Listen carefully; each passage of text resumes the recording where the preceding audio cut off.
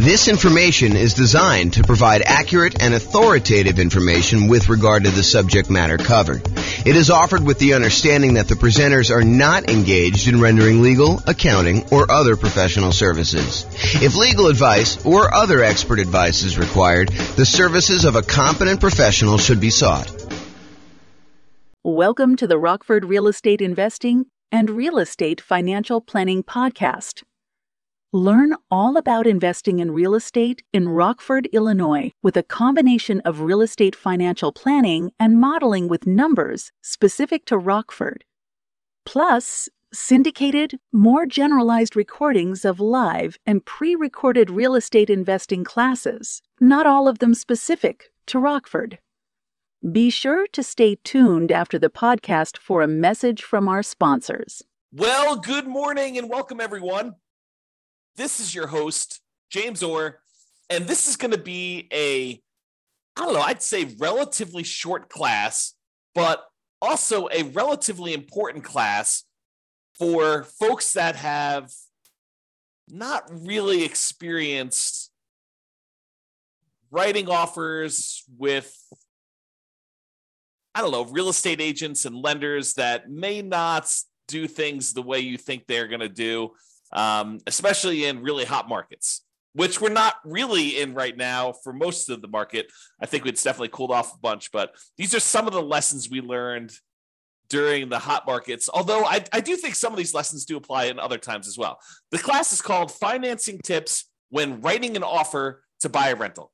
And so let's jump right into it because that's what I got going on here. So writing offers. So by the time you go to write an offer, you really want to have gotten at minimum, a pre-approval letter from your lender.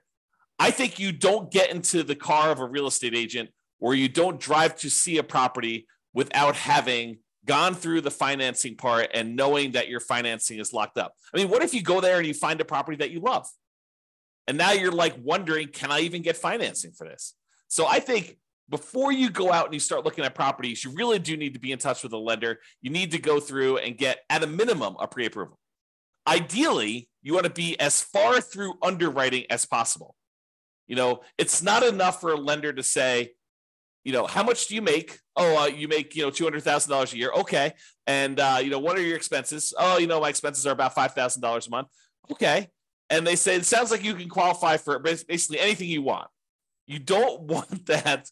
You don't want that to be the extent of your kind of pre-approval process, because there are certain lenders, and this may not be your lender, but there are certain lenders out there that they will give a pre-approval letter to anyone that shows up. Like, it doesn't really matter what they tell them. They will actually give you, any type of pre-approval letter that you want. And so it's not enough to get a pre-approval letter. And if you're on the sell side, realize that a pre-approval letter doesn't really mean that much from some lenders. Some lenders, it means everything. It means that, they've completely gone through underwriting and they're good to go. So you want at least at a minimum, a pre-approval letter, and ideally to be as far through underwriting as possible. Some lenders have borrowers be completely through underwriting with a property to be determined. They will fully underwrite the borrower and the kind of loan and make sure that the lender is good to go. And then the only thing you're waiting on in order to have the kind of like full loan application complete is an actual address of a property that you want to buy. This, at least in theory, makes for stronger offers. And I think in a really, really hot market, this could make the difference when you're looking at, 6 offers on a particular property and one person has been completely through underwriting. They're just waiting for the property. And the other 5 are all very, very similar in price and terms, and they have not. I think that can set you apart. It may not be what wins you the offer in a lot of cases, but I think it can be that one little thing that moves you over the edge in a lot of cases. Okay. So by the time you go look to write an offer on a property, you'll want to have gotten a pre-approval letter that you can include with an offer. And I think you should get your pre-approval letter with your maximum, even if you'd prefer to be lower. Even if you tell me, look, James, I am not going to be spending more than $500,000 to buy a rental property, but I qualify up to $800,000. I think there's a compelling reason for you to get a letter, your pre-approval letter from your lender with your maximum, even though you do not intend to ever go to your maximum. Why? Because sometimes things change. sometimes you'll be out looking at properties and you're talking to your real estate agent. Your real estate agent says, hey, I know that you're really not interested in fourplexes, but this fourplex just came on the market and it's actually a really good deal. And you're like, well, I was looking more at single family homes and I was looking to, do $500,000 or whatever number you were, on the single family home, but let's go look at the fourplex. Let's see what it is. And you go to the fourplex, you're like, actually, this is great. This is going to be a perfect rental property for me. And, it's $795 or, it's $900 and you got to put $100,000 down. And you're like, if you didn't have your letter with your max, and let's say this is on like a Sunday morning and your lender's in church and your lender doesn't work on Sundays because that's their deal. And you can't get an updated letter from your lender, but you know that this property, this fourplex is going to go really quick.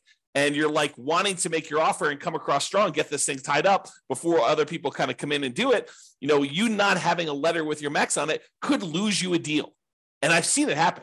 So I think you should get a letter with your max, even if you prefer to go lower, even if you know that you're never going to go to your maximum. I think you get a letter with your maximum and you start there. Do not wait till the last minute.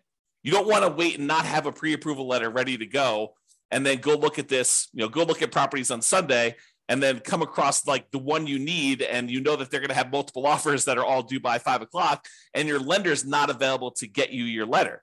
So you need to be sure that you have this stuff lined up in advance. You can't wait till the last minute to do this. If I can stress that enough, have this stuff done in advance, ideally before you even go look at properties, because I've seen this happen more often than I'd like to admit.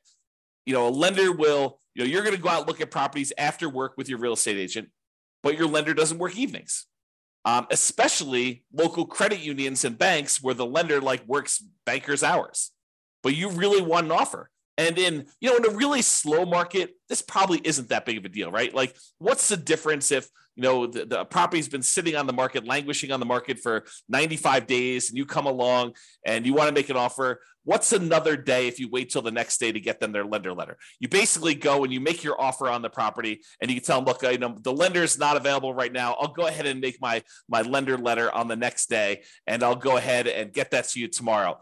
And, on a property that's been on the market for 95 days and hasn't had any action, I don't think that's going to be a big deal. I think where this really comes into play is you have a super hot market or a super hot property, even in a soft market that just hit the market, and it's getting action. That there are people all wanting to do it. And Mike has a question. Is LLC needed to get insurance and begin negotiating? Also, how much is it to begin PLLC LC? Not sure what PLLC LC is. And so the question is an LLC needed to get insurance and begin negotiating? Well, in order for an LLC to buy a property, if you're buying in the name of an LLC, which we don't usually do if you're getting financing on the property, unless you're going to go get a portfolio loan. But if you're going to go make an offer in the name of an LLC, you need the LLC to exist in order to buy the property directly in the LLC. What some people will choose to do is they will choose to write the offer in their name, and then they'll try to do like endorse signs on their contract, and then try to transfer the contract to the LLC after they set it up. Now, this is intended to be that sort of discussion. However, I will tell you that sophisticated sellers and sophisticated real estate agents that are representing their sellers sometimes will balk at the idea of an endorse signs on a contract. Even if you have a reasonable story, they will say, look, I want to know who we're selling the property to. I don't want you to be able to assign it to someone else. The reason we're accepting your offer, especially if you've got multiple offers coming in, you have 6 offers on the table and you're trying to decide which one to go with. Part of what you're doing is you're trying to evaluate the particular buyer. And the buyer comes in and says, endorse signs. You're like, well, how do I know it's going to be you that's trying to close on this property? And so even if you have endorse signs on it and you're going to try to assign the property to an LLC while you're under contract, I don't think that's as good of a deal.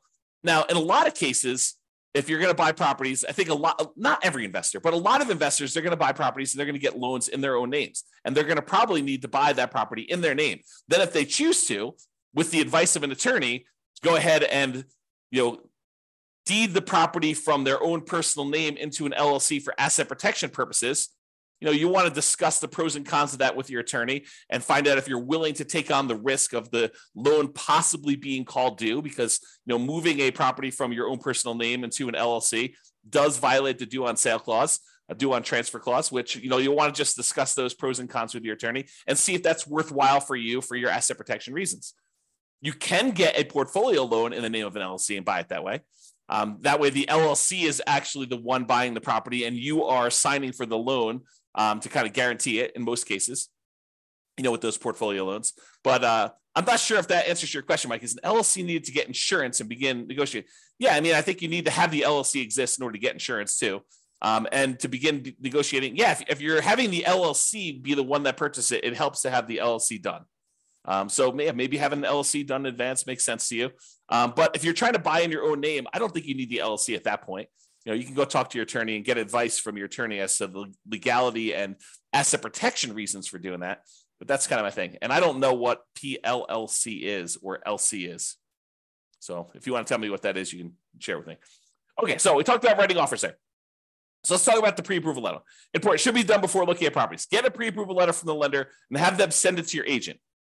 So you can get a copy, but I would also have a copy sent to the agent. When you do make an offer, you will likely, we'll usually ask the lender to adjust it to the exact offer price. Now, let's talk about pros and cons of that. Because I just said to you, get a letter with your maximum on it. But then I just told you, usually we want the lender to adjust it to be the exact offer price.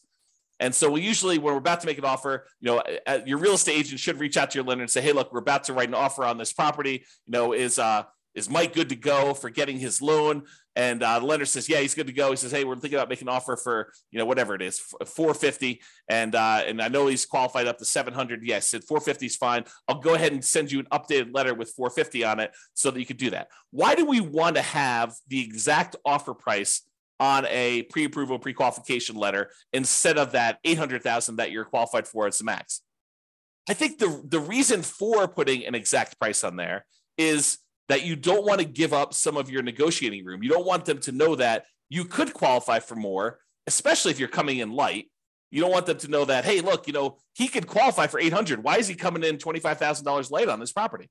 You don't want to do that. You don't want to tip your hand and show them how strong you are. On the other hand, you want to show them that you're strong enough to get the deal done, and it's not going to be an issue for you. So the kind of like the argument to put your max on there is to show them that, hey, you're a super qualified buyer, and this isn't going to be an issue. You're not going to have a problem qualifying for a $400,000 loan because you're qualified up to $800,000.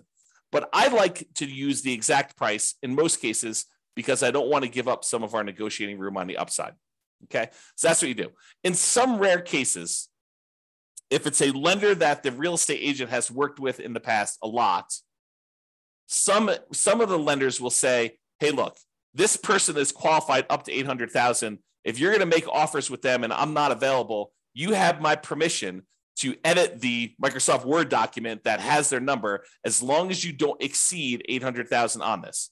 So, some lenders will say to the agent, and some agents will be willing to do this because there's probably some liability there for the real estate agent to do this. But some of them will kind of like say, look, we work together. I know that you're not going to go above the 700. And they'll say, yeah, you can go ahead and adjust it as long as you don't exceed 700 on this particular buyer. And they'll allow them to just make the adjustment on the letter. It's probably some liability there. May even get in trouble for doing that. But some lenders have told, at least me in the past, that you can do that. But I always get the lender to do it if I can. So that's been what we do there. Sometimes they'll give you a letter with 800 and you ask them, can you lower it to that? And they'll say, yeah. And then you just go adjust the document, and you lower it down. I don't know. Maybe you get in trouble for doing that. Not sure.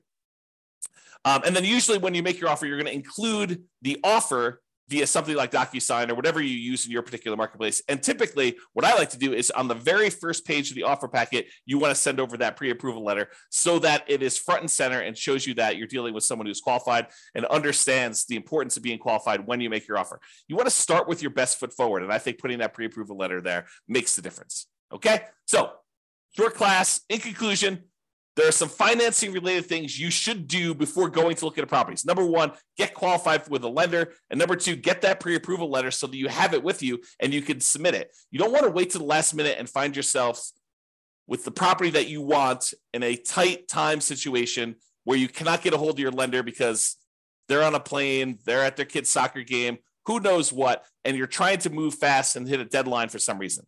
Not all lenders work real estate agent / broker hours, weekends and evenings. Some of them, especially the more banker types, tend to work those sort of like 9 to 5-ish hours, and it's really hard to get with them after hours. So you want to take care of this stuff in advance. This will give you the highest odds of success should you find an amazing deal when you're out looking at properties. That's it. Okay? So that's it. Mike, did you have any other questions? Because you're the only one on live. Otherwise, we're going to end the call right now. Very short class today. I'll give you a couple seconds. Going once.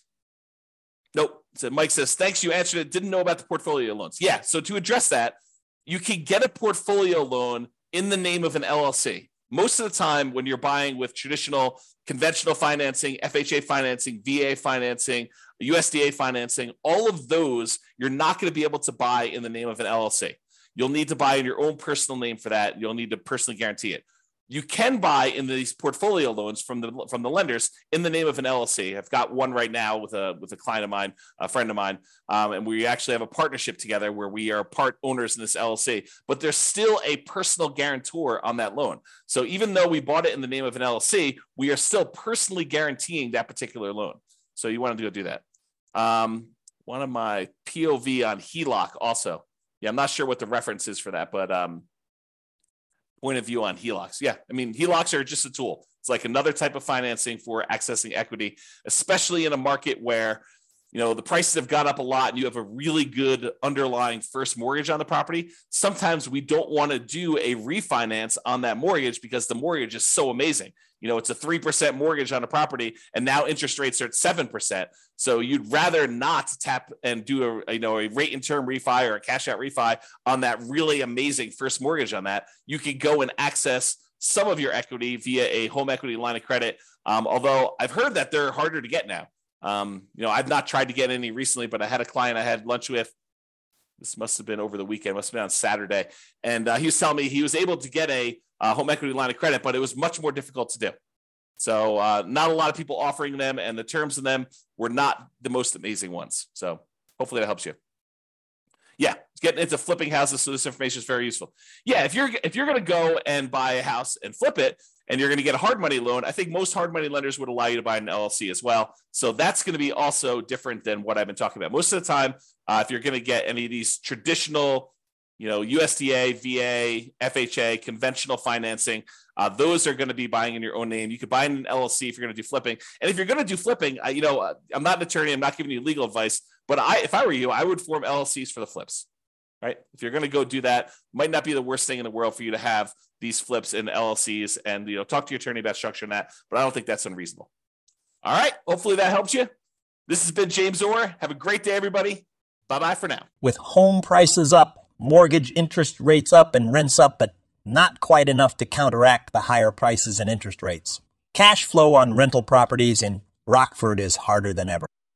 Book a call with the Real Estate Financial Planner to apply our proprietary 88 strategies to improve cash flow on your rentals. See the show notes for a link to schedule your call and improve your cash flow today.